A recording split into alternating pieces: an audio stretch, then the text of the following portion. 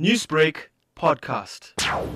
And there are charges of house robbery and attempted murder, and as well as murder that were open for investigation at Tongas after an incident that took place on Saturday at 4 at Chelmsford High, where two unknown suspects entered the house and demanded money. And they took cash and stabbed an 82-year-old man, and the victim then died at the scene.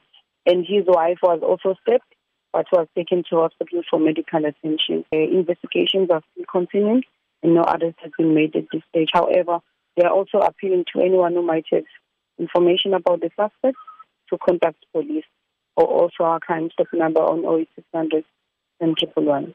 Is it known how the suspects entered the victim's home? It is alleged that they entered the premises through the door since it was around 4 in the afternoon. Have any of the stolen items been recovered?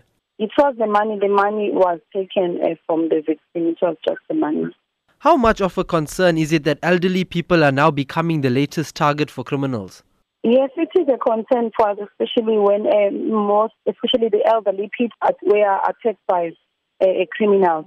And we are also appealing to community members to make sure that they keep an eye on their neighbours, and also to make sure that the house owners, they must make sure that they lock their houses as well as their gates and doors in order to prevent any criminal activities that may occur.